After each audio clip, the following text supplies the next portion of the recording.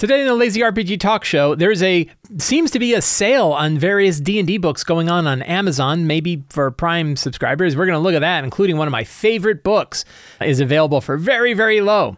We're going to talk about what we actually need from Wizards of the Coast when it comes to D&D. When we look at what Wizards is doing with D&D in 2024, how much does that really matter? Where does it matter? What does it mean for us as GMs? What does it mean for the TTRPG community overall? And trying to set our baseline expectations of what we can expect and what we can do about it. We're going to talk about running monsters in dynamic situations. Instead of having sort of creatures that are set and assigned to one particular room, what if you have a whole bunch of monsters over a whole big area, and you as a GM have to figure out how these creatures react to what the characters are doing in any given situation? We're going to dig into that. And we're going to cover more questions from the October 2023 Patreon Q&A, all today on the Lazy RPG Talk Show. I'm Mike Shea, your pal from Sly Flourish, here to talk about all things in tabletop role-playing games. This show, like all of the work of Sly Flourish, is brought to you by the patrons of Sly Flourish. Patrons get access to a ton of different features, including the City of Arches sourcebook, Uncovered Secrets Volume 1 and 2, a dedicated Discord server, a bunch of exclusive adventures, the monthly Q&A, and a whole bunch more. It's very low cost to sign up, but most importantly, it helps me put on shows like this. To the patrons of Sly Flourish, thank you so much for your outstanding support.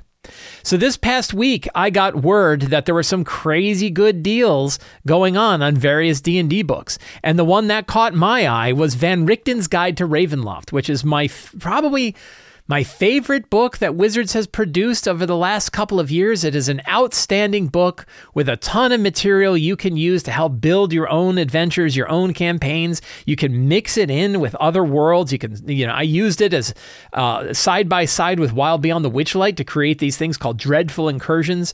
It's just an outstanding product. And when I picked it up, it was $12 on Amazon. I was able to pick it up with 2-day delivery through Prime for $12. I bought 2 copies. I already have it. I have the special edition cover, but I bought 2 other ones because I'll just give them away. I'll just find friends of mine that don't have it, or think, and I'm like, $12.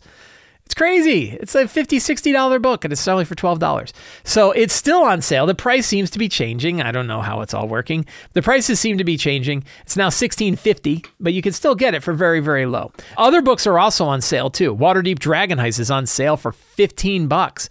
Is it worth $15? It's a good adventure. It's not bad. It's okay. It's kind of in the middle of the pack as far as adventures go that I've run. But you can get a lot of material from it. You get the Gazetteer for Waterdeep. You have a whole bunch of different things that you could harvest for your own adventures if you want.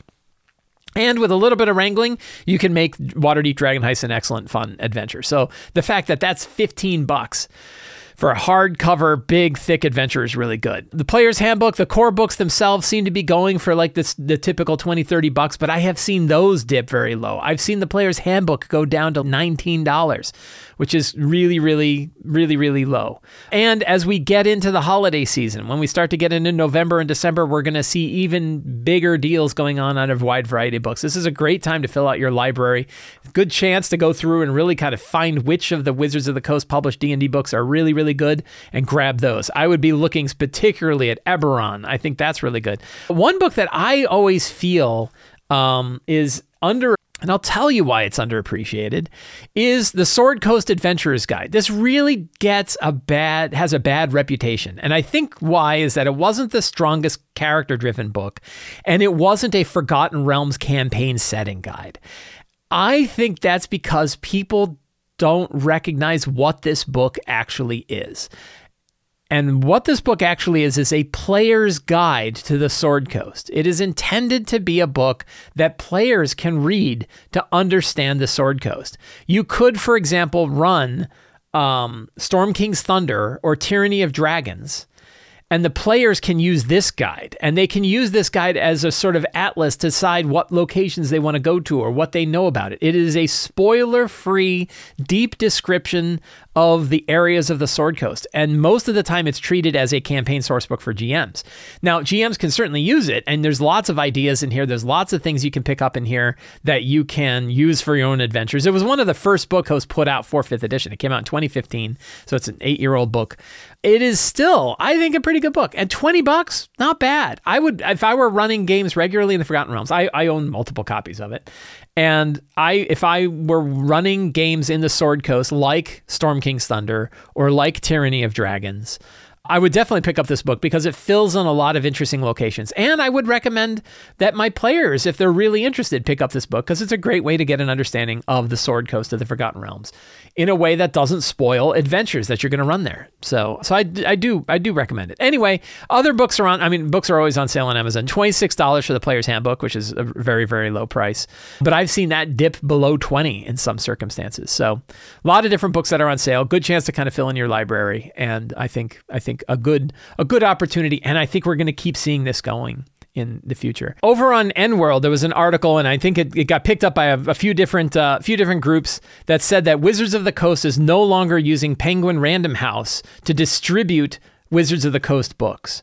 And we don't really know what this means. There's, I don't think it means anything really tremendously big for the industry. It mostly is just saying, hey, we're going to be using our own internal distributor, the WPN, to distribute books. Friendly local game shops are going to get it. Other book title places are going to get it. It's still going to be available in different places. But one of the rumors is that this is going to affect how Wizards of the Coast books are published on Amazon, and that they might have more control over that, which means it's possible. I don't know if this is true, and let's look back in a year and find out. These may be the lowest prices we ever see on these books, because it's possible when Wizards picks up their own prices, they're not going to want to go through and do these super deep discounts that Penguin Random House was willing to do in order to move product through. So we'll see sales and stuff like that. But that idea of getting like Van Richten's Guide for $12, you may not see that again. So these may be the lowest prices we ever see on Wizards of the Coast books. I don't really know. A lot of the details of this is hard to figure out. And it's hard to know exactly what's going to happen with sales in the future. But we know that Wizards is very interested in being direct sales, and they're doing sales of their books on D&D Beyond and things like that. So things could go. But sometimes these prices, we know that it costs them more to print the books than the price that we're paying for it. Like Van Richten's Guide for $12. I don't know that's really close to a print price. It's really outstanding. Anyway, you should probably pick up Van Richten's Guide for $16 if you don't have it, because it's a really good deal. Over this past couple of weeks, I think the whole topic of Bastions in the playtest, I think, got this conversation started. And I've had multiple conversations with my patrons, Sly Flair's patrons, with friends of mine, other designers that I've talked to about this, other friends of mine. Hey, John, my friend John sent me an email about this. And there's a lot of talk about what this kind of thing means and how we feel about it.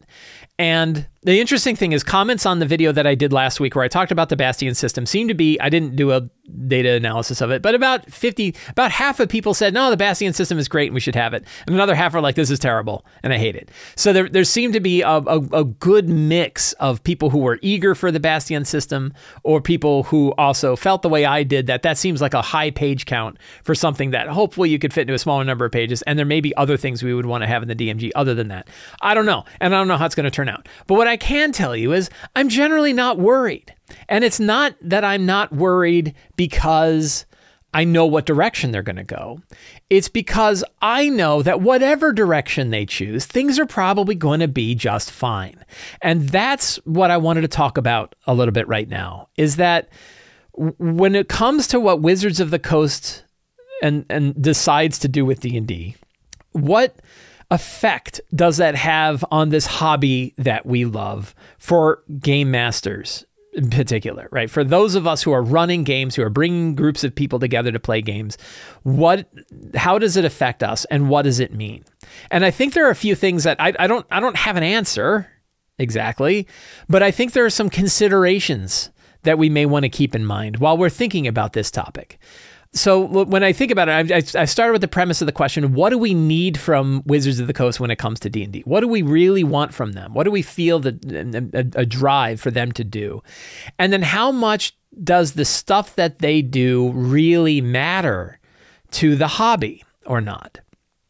So to give an example, when I think about what I really want is I want to see the game continue to grow and thrive. I want to see more people playing it. I want to see more GMs that are running the game.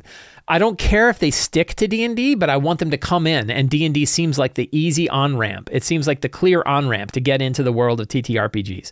And I'm totally happy if people grab D&D and run with it and stay with D&D and never even think about anything else. I'm also equally happy if they're immediately dissatisfied, but they go and they pick up another RPG and they play that. I'm totally happy with either of those things. I want the hobby to grow. I want to watch more GMs playing the game. I want to watch more groups getting together. I think it's really important to the world. I think it offers a tremendous value in this world, and I want to see it continue to grow. So when I think about what Wizards can do for that, it's like there's really only two product types that matter for that. One is the starter set. Having a good starter set that's out there, that's in Walmart, that's in Target, that's easy to buy, that's low price point, that you can find anywhere, and that it's easy for somebody to say, you want to get started with D&D, buy this box. It has everything you need. It has adventures, it has characters, it has dice, it gives you instructions on how to play, and you're able to play it and run it and enjoy the game and see what the game is able to offer. I feel like getting the starter set right for a bunch of reasons is the most important thing that Wizards of the Coast can do. And I'm glad to say that the starter sets that have come out, the original Green Dragon starter set that included Lost Mine of Phandelver, the D&D Essentials kit, which is a fantastic value when sometimes you can get that for $12, and that has tons of stuff in it. It is an amazing package for $12, and also an outstanding adventure. And the most recent one, the one that has the blue dragon on the cover and has the adventure Dragons of Stormwreck Isle, and particularly that last one, Dragons of Stormwreck Isle, is a really, really good starter adventure. That is one that I would definitely recommend for new DMs that are running the game. It's easy to run. Your characters won't all get killed. It shows you a lot about what's going on with D&D. It's got cool lore, pre-gen characters. It's really, really good. I feel like it's most important for Wizards of the Coast to get starter sets right, because I have a feeling that new groups that are just getting into it are probably going to start with a starter set more than they would start with any other book. Maybe they get a Dungeon Master's Guide or Player's Handbook or Monster Manual, but think about the price difference. It's 10 times higher in cost to get the three core books than it is to get a starter set, generally speaking, right? So I really feel like getting the starter set right is critical for Wizards of the Coast to bring new people into the game. Then I think the next set of books that's most important are the core books, the Player's Handbook, the Monster Manual, and the Dungeon Master's Guide. Those books have to be good enough to get people to play the game and enjoy the game and want to stick with it and want to go through. They don't need to be perfect. They don't have to be perfectly aligned, or else the people will stop playing. They have to do enough to get people to play the game and keep playing the game. And if they do that, if they accomplish that, they're good enough. And we know this because if you think about it, D&D is 5 times more popular, roughly. I'm making numbers up a little bit, but I don't think I'm that far off. D&D is 5 times more popular than it had ever been in the history of the game. And many people have said that the Dungeon Master's Guide for 5th edition is bad. I don't think it's bad. I think it's poorly organized. I think actually the Dungeon Master's Guide is pretty good. It's missing some things, particularly like helping new players learn how to play the game. But I know that wasn't in the design, right? The design of it was you have an expectation that you already know how to play because you played the starter set. But still, it starts off with like gold and theology, right? How to make a pantheon, and then how coins work, how to set up a monetary system in your game. It wasn't exactly helpful in its organization, but a lot of the material in it's really good. That I think is another undervalued book. The random tables that exist in the DMG in particular, I think are really, really good. But even with that flawed DMG, which you would think, wow, well, DMs are the ones that are going to be focusing most on this game, and that is the book that is focused on GMing. And it's not great in bringing people in. And yet it still grew 5 times as much, which means it doesn't need to be perfect. If whatever issues you think the core 2014 Player's Handbook have not gotten in the way of the game being as popular as it is. So if you're one of the people that feels like the Marshal versus Caster imbalance is terrible for the game and causing all kinds of problems, I argue if it was really that terrible, people wouldn't be playing it.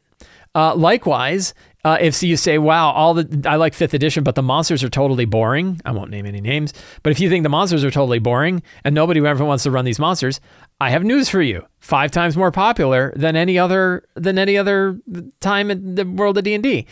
Are they boring? That's up to you, but they're not so boring that people aren't running them, and they're not so boring that people aren't playing the game and enjoying it. So that gets into the question of how important are the details of the rules to the growth of D&D. I'm not saying they're not important, but I think that as long as they're not getting in the way of people getting to play, they're probably good enough. And I think that's the best expectation we can have is that they're good enough. I think when you think about the 2024 books that are coming out, this gets into people's angst about what they're seeing with playtests, what they hear when they watch the videos, and when that diverges from what they want from the game. People like me, where I look at it and I say, oh, wow, I love what you did with exhaustion. Wait, you took exhaustion away. Why'd you take the cool exhaustion rules away? Oh, it's terrible. Bastion systems. Why do we have this new point system for Bastions? It's the worst thing ever. I didn't really say that, right? But we get those of us who are really deep into the game, who are thinking like putting on our spectacles and really digging into the details of the game, and we worry about what the effect is going to be. I'm not sure the effect is going to be that bad.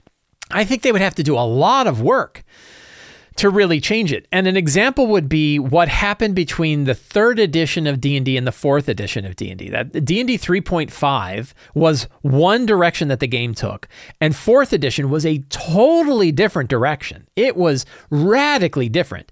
None of the products were compatible. You couldn't take stuff from 3.5 and run it with 4e. You couldn't take a monster book from 3.5 and run it with 4e. Totally different system.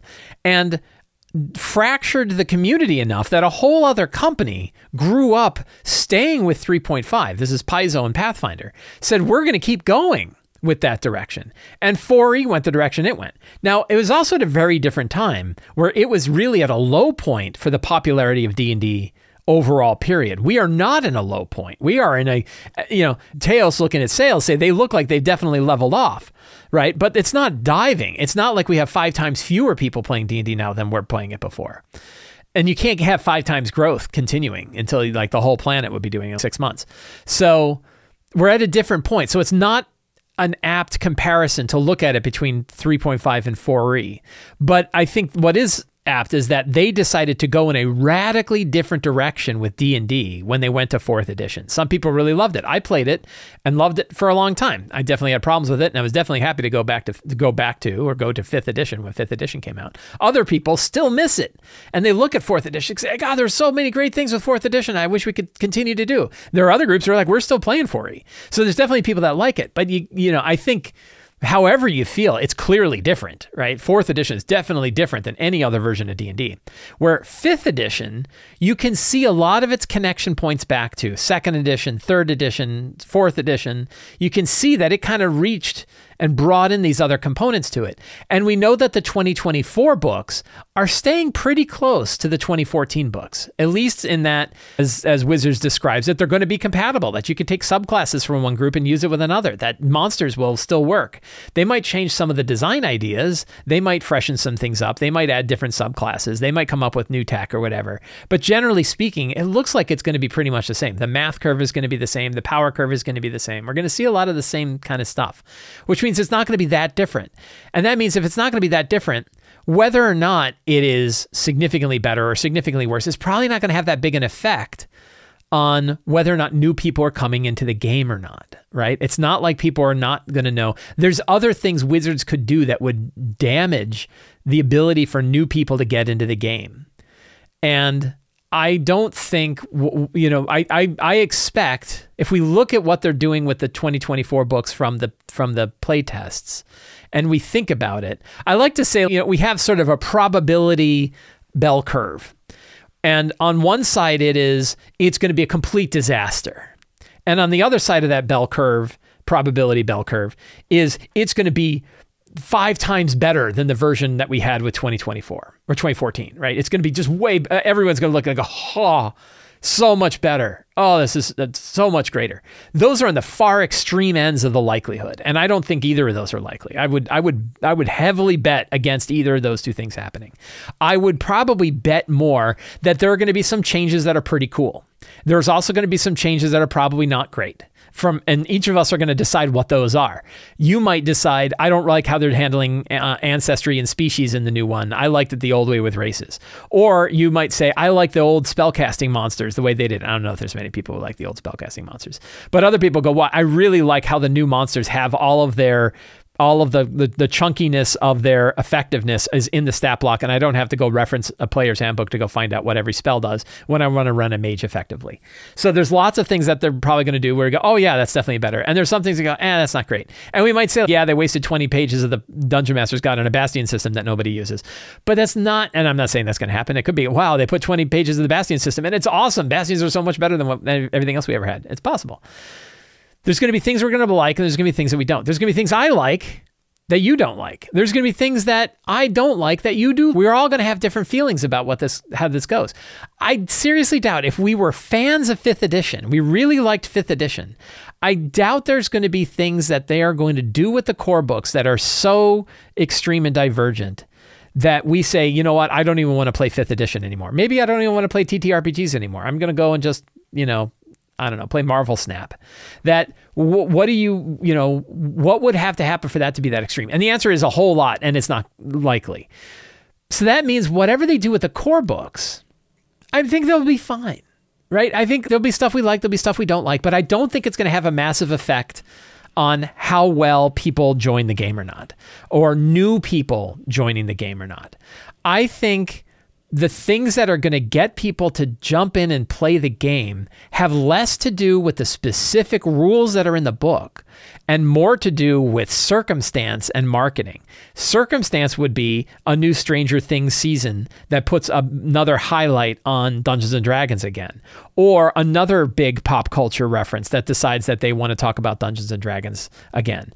Seeing more people, Vin Diesel playing D&D, more, continuing and growing interest in Critical Role, other cartoon series, baloney, who knows? But I think D&D getting out into the pop culture is going to have a bigger effect on people coming to the game than the specific instances of the rules that are in the game, unless it's just unplayable. And what's the likelihood of it being unplayable? Not, in my opinion, not very likely. I don't think people are going to pick up the 2024 Player's Handbook and Dungeon Master's Guide and Monster Manual and find them so much harder to use effectively and for the fun of the game than the 2014 ones did.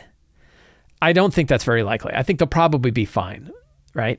And so I think that's where my headspace is.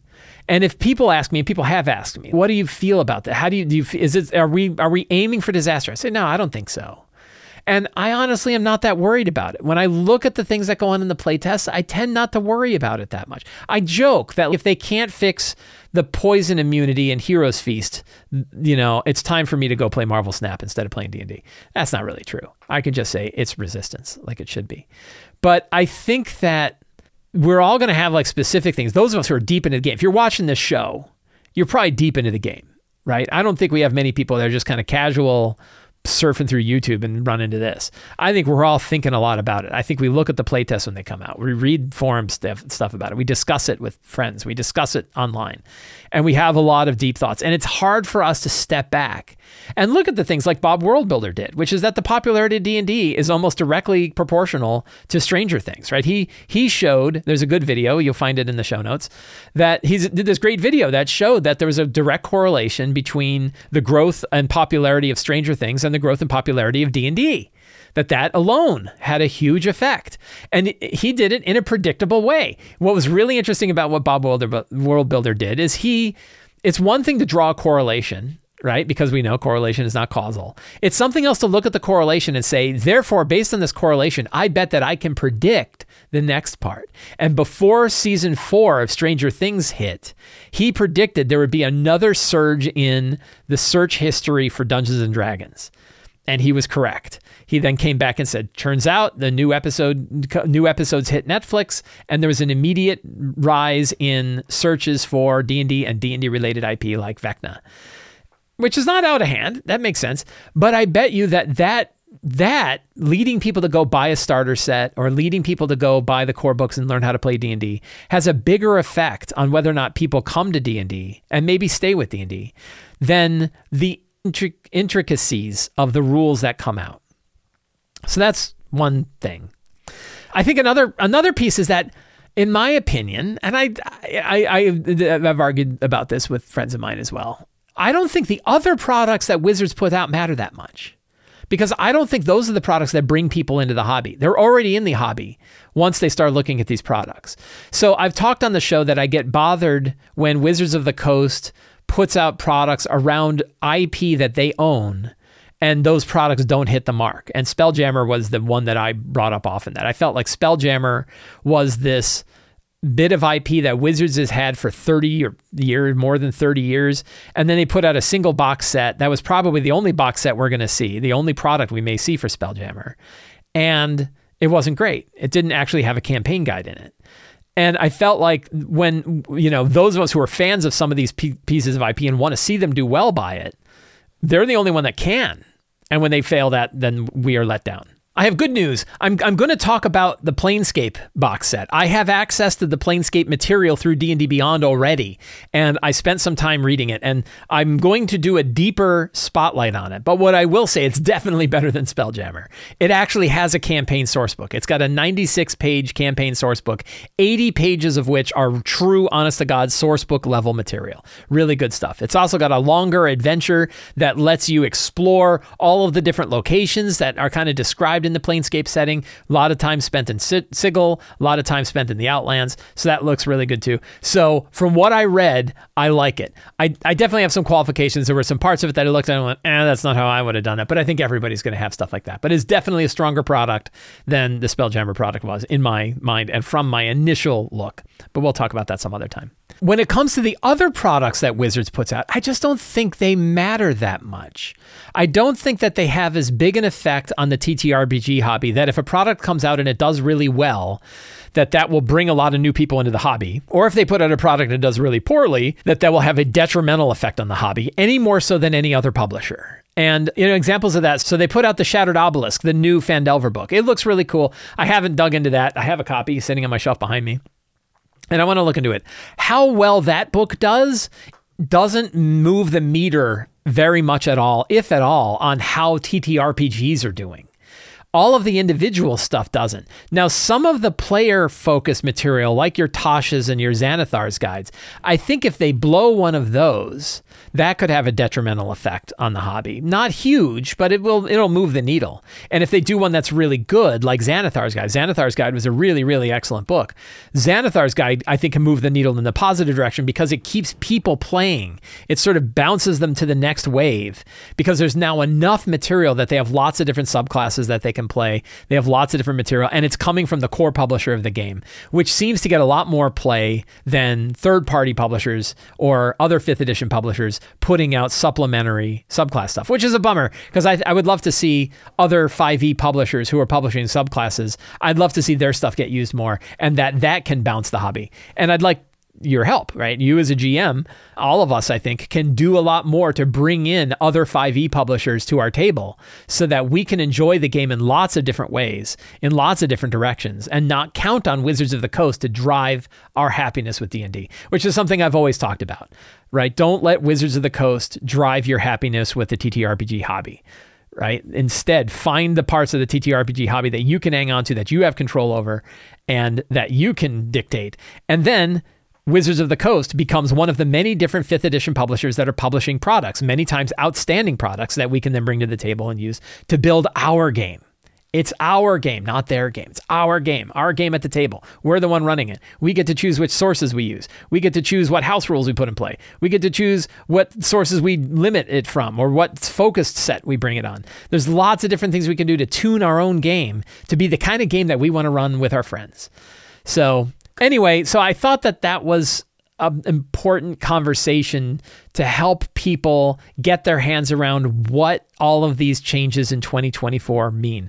Obviously, we're all paying, I don't know about all of us. I am, and many people I know are paying a lot of attention to what Wizards of the Coast puts out. I am happy that they've been putting out playtest material. I'm happy they've been changing things based on the results that they've seen. So far, I haven't seen anything so egregious that I'm like, they're killing D&D. I do not feel that way at all.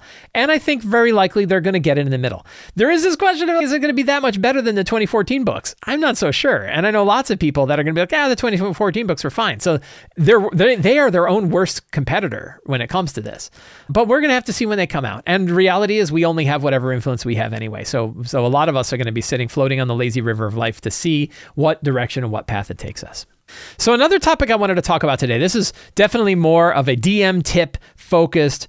How can we actually make our games better, looking at a particular thing and looking at a particular activity that occurs in our game. And we're going to talk about running monsters in dynamic situations. So I'm going to create a false dichotomy of dungeon crawls versus dynamic situations. A dungeon crawl is a type of adventure. These aren't the only types of adventures. There's other ones, but I'm going to focus on these two. And one of them is a dungeon crawl is you're going from room to room. You're making choices about what direction you go. You might encounter a group in one particular area of the dungeon. You might do some stuff there, manipulate, then you kind of go on to the next room and start crawling from room to room, figuring out what's going on. You generally don't know what the layout is like, so you don't have one path. You're making your choice about what path you go.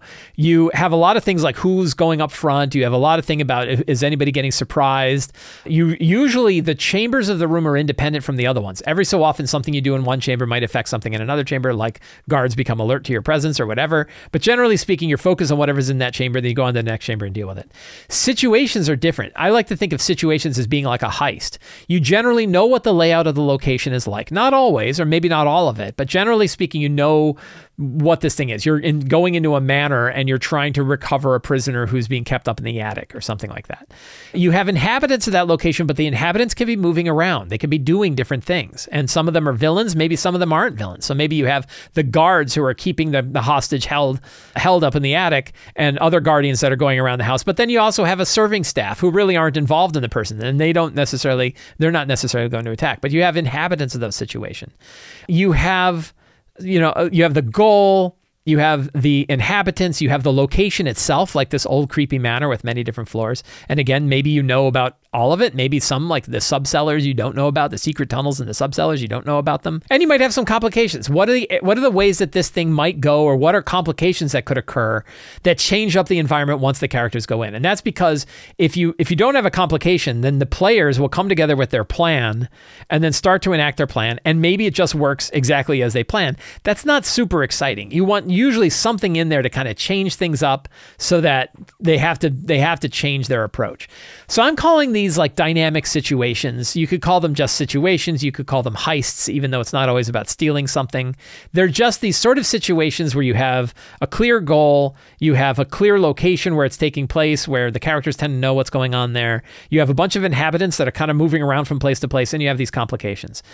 So one of the tricky bits with this is knowing as a GM how the creatures should be reacting, particularly hostile creatures, but maybe not even hostile creatures, how they should be reacting to the ongoing situation that's occurring. And the reason why that is kind of a tricky thing to handle is because you don't necessarily know the approach that the characters are going to take. So I wanted to look at one of these situations and kind of use it as an example for how to think about this kind of thing. So in my Empire of the Ghouls game, there is a ghoulish warship called the Phantom. And the Phantom was run by a bunch of Darakul, and they were using it to bring a bunch of humanoid prisoners over to the pure city of Vandakul, where they are going to be eaten, because they are ghouls after all. So they're piling on a bunch of prisoners onto this boat. They are charming them using a rod of rulership to keep them so that they're just like, oh, hey, this is going to be great. So they use a rod of rulership so they don't have to beat them down or chain them up. They just say, hey, don't you want to come with us? Oh, yeah, we love it. We'll come on board. So, and then they're bringing them over to the city of Vandakul. The characters need to get over to the city of Vandakul.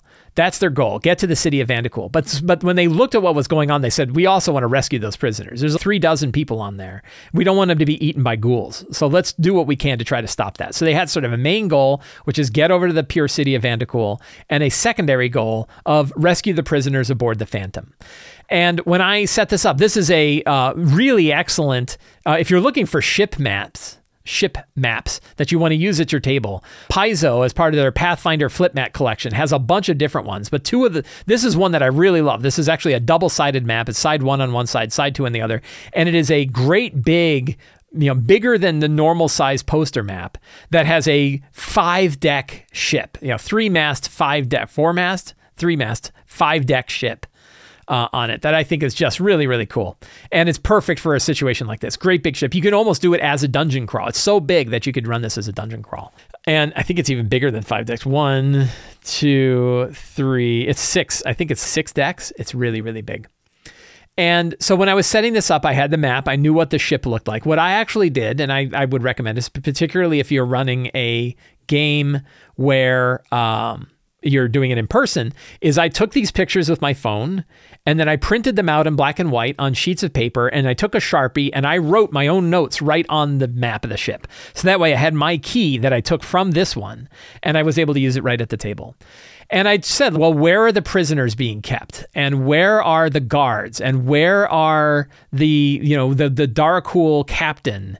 And it was like you had the Darkhool captain. Darkhools are like super intelligent ghouls, or they're intelligent ghouls.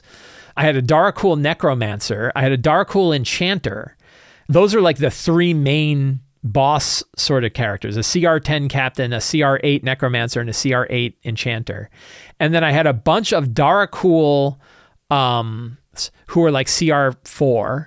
And then I had about a dozen ghoul deckhands, and they were CR2s, and they all had masks on so they wouldn't eat the prisoners, because ghouls are not super intelligent. You can order them to do certain things, but generally speaking, they're not very intelligent, and they would go and eat the prisoners if you didn't stop them. And then I had some other things, like the necromancer had a couple of bone golems. I did feel like that's a whole lot of undead, and like a couple of turn undeads would just get rid of all of them. So I said, how about some bone golems that aren't undead? They're constructs, but they're run by the necromancer. The necromancer built these bone guardians that he has with him. And then they had these things called ghoul steeds, which are like really weird mutated ghouls that they can ride on like horses. And there was 3 of those on there. So I had a bunch of different guys. But if you think about it, monster-wise, it was like a dozen ghouls, a half dozen Darkhool. I think it's going to end up being more than a half dozen Darkhool. I think I'm going to add a few. And then 3 bosses, the 3 ghoul steeds, and the 2 bone constructs, bone guardians. That's a lot of monster, right? That's way, way higher than the challenge rating of the characters, right? That's way above it.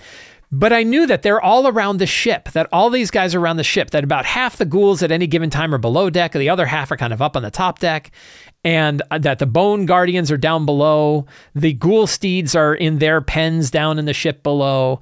There's some Darkhool that are making sure that the prisoners are staying happy. The enchanter is down there with the rod of rulership to make sure that they're staying charmed and that they're not going to go run. So I had this idea of where the inhabitants are. And then there's this question, okay, when the characters actually start to get involved, then what? What do we do? And one of the key things is that while if you were to look at the list of monsters that were here, a dozen ghouls, maybe 9 Darkhool, 3 Darkhool bosses, 3 ghoul steeds, 2 bone golems, that if they were all going to get attacked at the same time, if they were going to fight all of that group at once, they'd just get killed. It's way too many. But they're all spread across the ship. So then you have to say to yourself, when the characters get involved, well, given the circumstances, which ones of these creatures would be where? The ghoul steeds are still going to be down below. They're not going to be up above. Same thing with the bone guardians. They're probably down below as well. But there's probably a couple of ghouls and a Darkhool at the different tops of the upper part of the ship. So they're on lookouts, right? So there's one in the one in the forecastle, one in the aft castle, one that's up in the poop deck with the one that's up on the poop deck far up above, who's masked, but he has a little kazoo that he can blow when he sees something, so everybody can be like, oh, he blows the kazoo.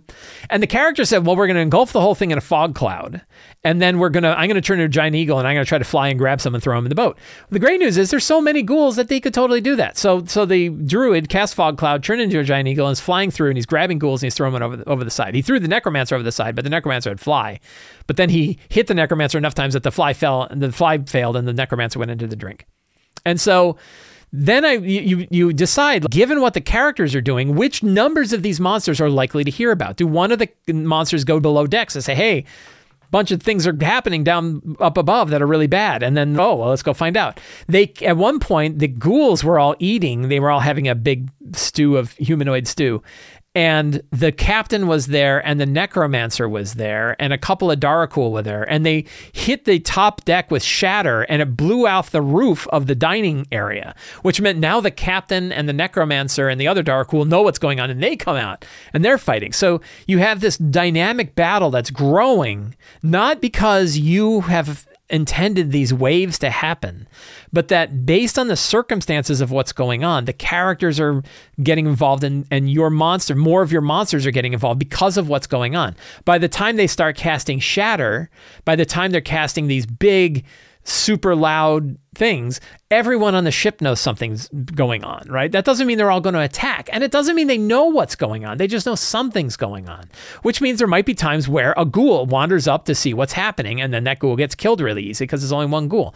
It's only later when the necromancer makes their way back onto the ship, but doesn't go to the top deck. He's like, twice I've been dragged off by a giant eagle, so I'm not going back up there. I'm going to go down below, and I'm going to get my bone golems, and we're going to take the bone golems, and I'm going to go attack with all of those. That, like, you want to think about from the enemy standpoint, what would they do to react to the situation? What if you were in their shoes? What would you do if you were a Darakul necromancer who just got dumped in the drink twice by a giant eagle? You'd probably stop going on the deck. You might say, I'm going to get a big rope and a grapple so that every time I go up there, I'm going to grapple myself to a piece of wood. So if the eagle tries to grab me and pull me away, he can't, right? You'd probably come up with stuff like that. So that's why I think it's really important when you're building these dynamic situations, like the characters invading a big boat. It's a good rule of thumb, in my mind, is have lots of monsters, way many more monsters than you think the characters could handle in one battle, but not so many monsters that it doesn't make sense. You want to have enough monsters. When I sat down and figured out what the crew of this ship was like, the crew of the Phantom was like, I knew roughly how many ghouls made sense. That idea that there's maybe a couple dozen ghouls to manage 3 dozen prisoners as they're making their way across. That seemed to make sense to me. The other thing was complications. What were the complications? So I had 2. One was the ship called the Phantom is actually possessed by a phantom, by a ghost that is a tormented Minotaur hero that one of the player characters actually knows of a hero. They know who this hero is. Well, that means the characters can try to affect the ship by affecting the ghost that's possessing it to get it on their side. I thought that was kind of a neat twist. That's a twist that's on their direction, right? Then another twist is there's also an albino kraken that's out there in the Sulphur Sea that's following along and trying to eat things. And that kraken might pipe up. It's albino because I have a miniature for it, and the miniature isn't painted. So it's a pure white kraken. And I'm going to have the kraken pop out of the water and start eating folks. And so that's a complication. Does the kraken start to attack the ship? How do the characters get the kraken away from the ship? Because now they need the ship intact because they're out in the middle of the sea. So they need the ship intact. They have to get rid of the kraken, but also have to worry about the ghouls that are there too. So that's where you get these dynamic situations that occur. But I think that a good rule of thumb is lots of monsters who don't act optimally is a good rule. A lot of monsters who don't act optimally. So what that means is you want to put all of the monsters out there that you think make sense for the given situation, even if it's way above the challenge rating that the characters should typically be able to handle. But the monsters don't know what's going on, and they're not acting purely in an optimal standpoint. They are not configuring themselves in perfect battle groups and attacking. They're running around. They don't know about things. They're getting grabbed and thrown into drink and eaten by a kraken, right? Because you have so many monsters that are doing all these things, you don't mind when a bunch of them get turned, or if the characters find some crafty way to get rid of half of them. That's totally cool because half of those, you can, especially at higher levels, you can put the characters in these near impossible difficult encounters with the recognition that you're not acting optimally. The monsters are not acting optimally, and the characters are, so they get a much bigger advantage with the things that they do. So I thought it was kind of fun to dig into that situation.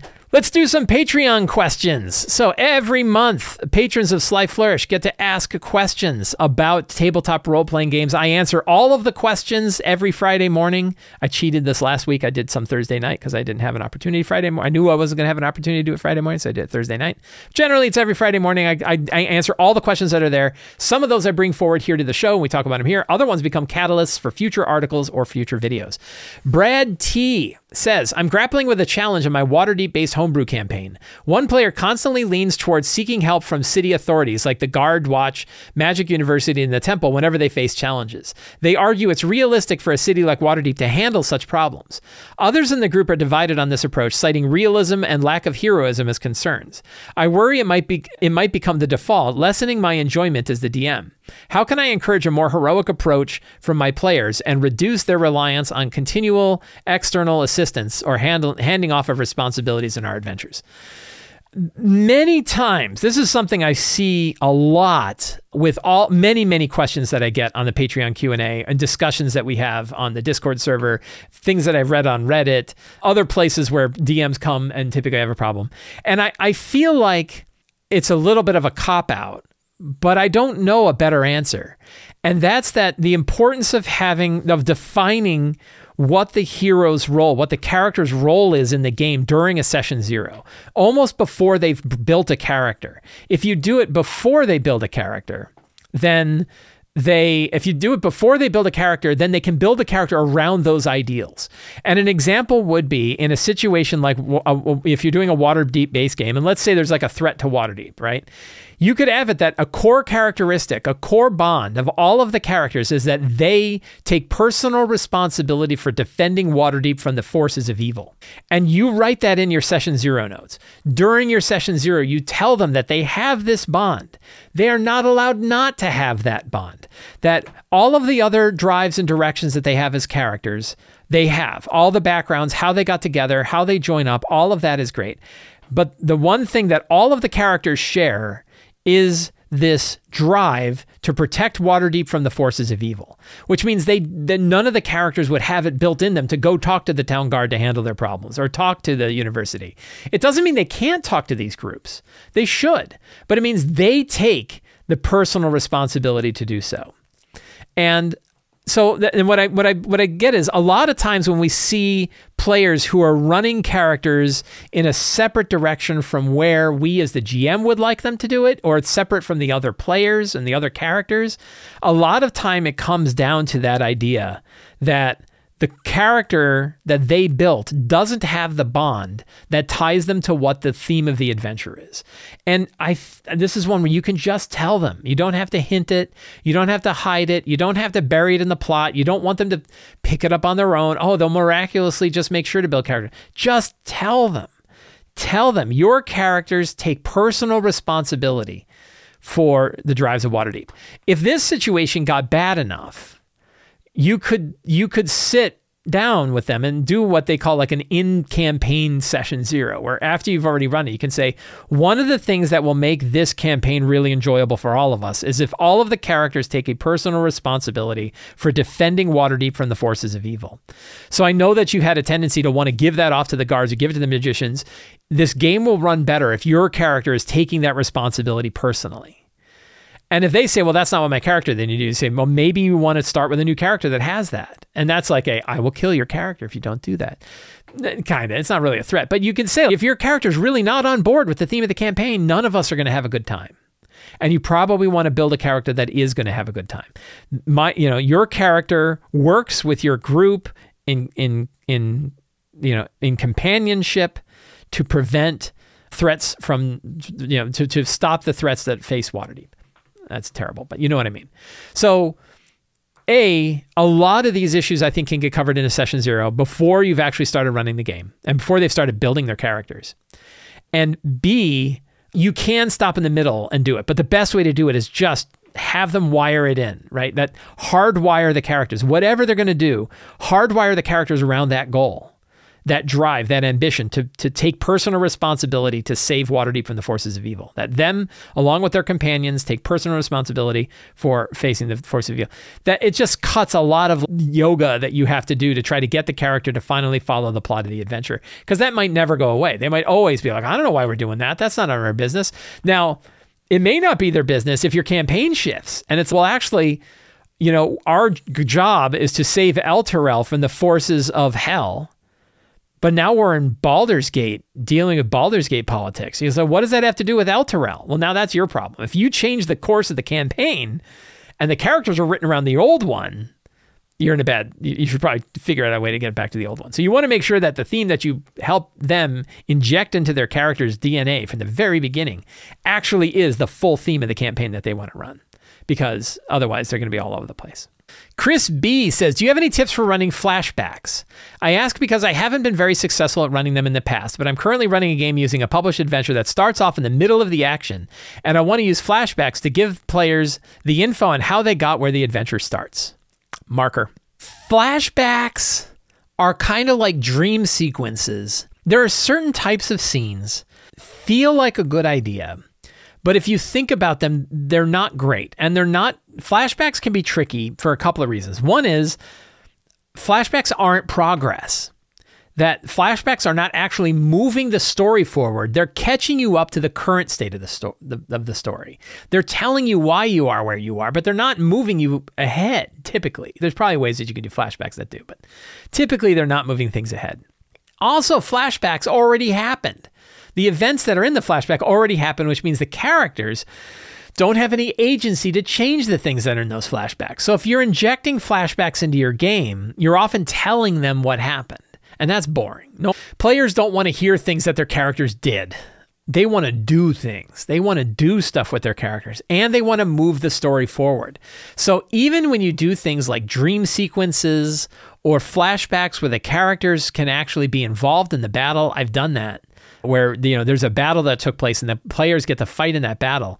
But in the back of the minds of the players, they know that, well, this battle doesn't matter because it already happened.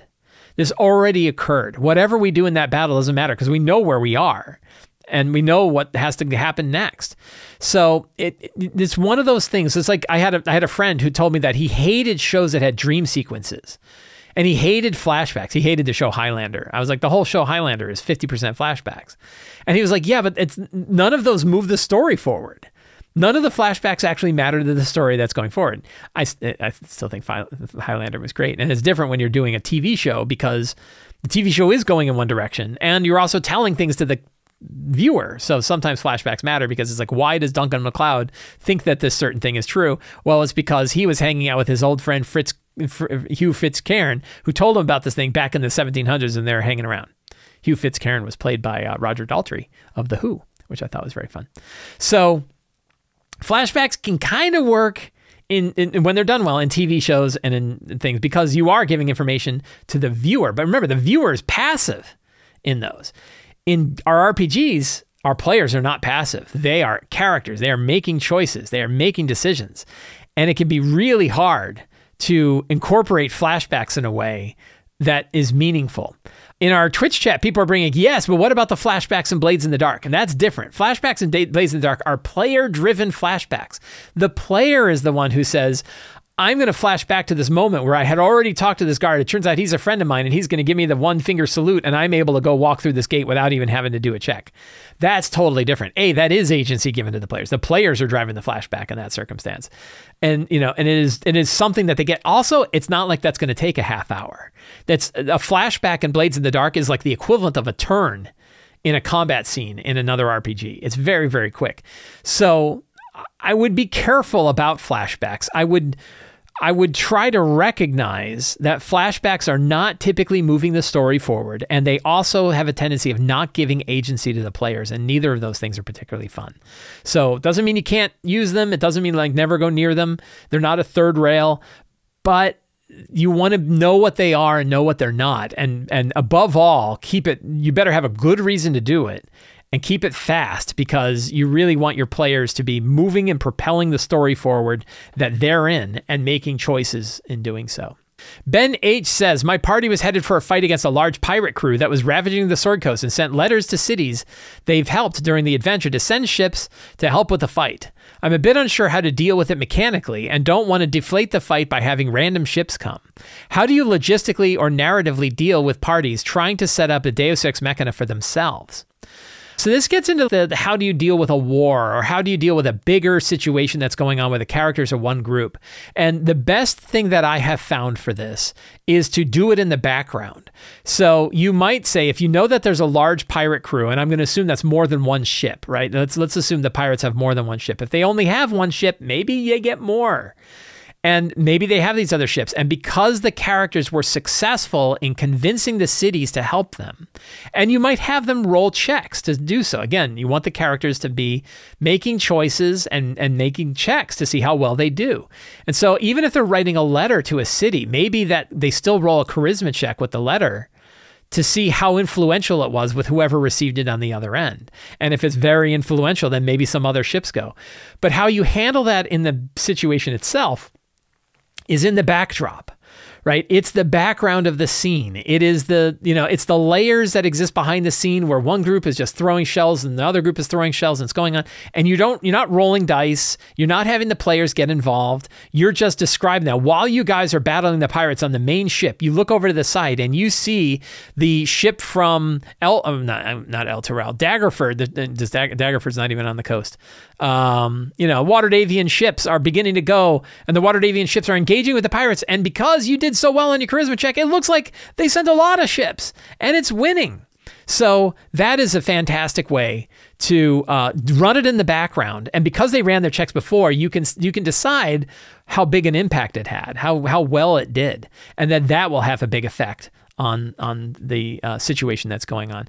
But so I would not worry about it mechanically. I would focus, I think, 5e games work best when you're focused on the set of specific characters, the choices that they're making, and what they're doing that's in front of them. It doesn't mean they can't have these bigger effects, but you run that off screen. And I've done this with many games, and I've had a really good time with it, where the characters have done things. I did it a lot in my Numenera game, where they had entire armies that they convinced to fight on their side, and then we describe off screen like what those big armies did, and they would see the results of that they had made based on these choices. Holy cow, look, we completely destroyed that other army on the other side because we did these other things back in the past. So we got this army and they did all these things. That's where it really matters. But it doesn't have to be handled mechanically. You don't have to roll dice for it. You don't have to come up with a subsystem for it. Handle it in the background. There's so much. This is another big one. In the same way that it feels like, and again, I could be wrong, and it could turn out that no, the session zero doesn't help you near as much as you think it does. But I've seen it work for me. I've heard other DMs talk about how it's worked for them. I've seen many other DMs offer the same advice I offer, so I don't think I'm that far off. That in many circumstances, when you're having these issues of characters who are not tied in closely with the adventure, that the best way to handle that is a session zero before they build their character. The second best time is now. Stop, do that baseline. In the same way, I hear lots of people that have these kinds of problems, or these sort of bigger dynamic things. What subsystem should I put in place? Or if we have a big dragon war that's happening outside the dragon temple, the temple of Tiamat that rose up, and all these dragons are fighting, what mechanics should I use for that? What should I use? It's just handle in the background. Focus on the characters and let the rest handle itself in the background. Don't bother to roll a system for it. Base it on what results the characters chose and go with that. Friends, I want to thank all of you for hanging out with me today while we talked about all things in tabletop role-playing games. I hope you enjoyed this show. If you like this show and you want to see more stuff from me, if you want more stuff like this, the best way to see all the stuff that I do is to subscribe to the Sly Flourish newsletter. There's a link down in the show notes. You can subscribe it's absolutely free to subscribe. You get a free Adventure Generator PDF, and you get what else do you get? Marker, and you get an article sent directly to your inbox every week. You can also become a patron of Sly Flourish. Patrons get access to a dedicated Discord server, the monthly Q&A, Uncovered Secrets Volume 1 and 2, the City of Arches sourcebook, a whole bunch of exclusive adventures, and a whole lot of other tools to help you run your game. And you can pick up any of my books, including Return of the Lazy Dungeon Master, the Lazy DM's Workbook, and the Lazy DM's Companion at the Sly Flourish bookstore. Links for all of that are in the show notes. Thank you all so much. Have a great day, and get out there and play an RPG.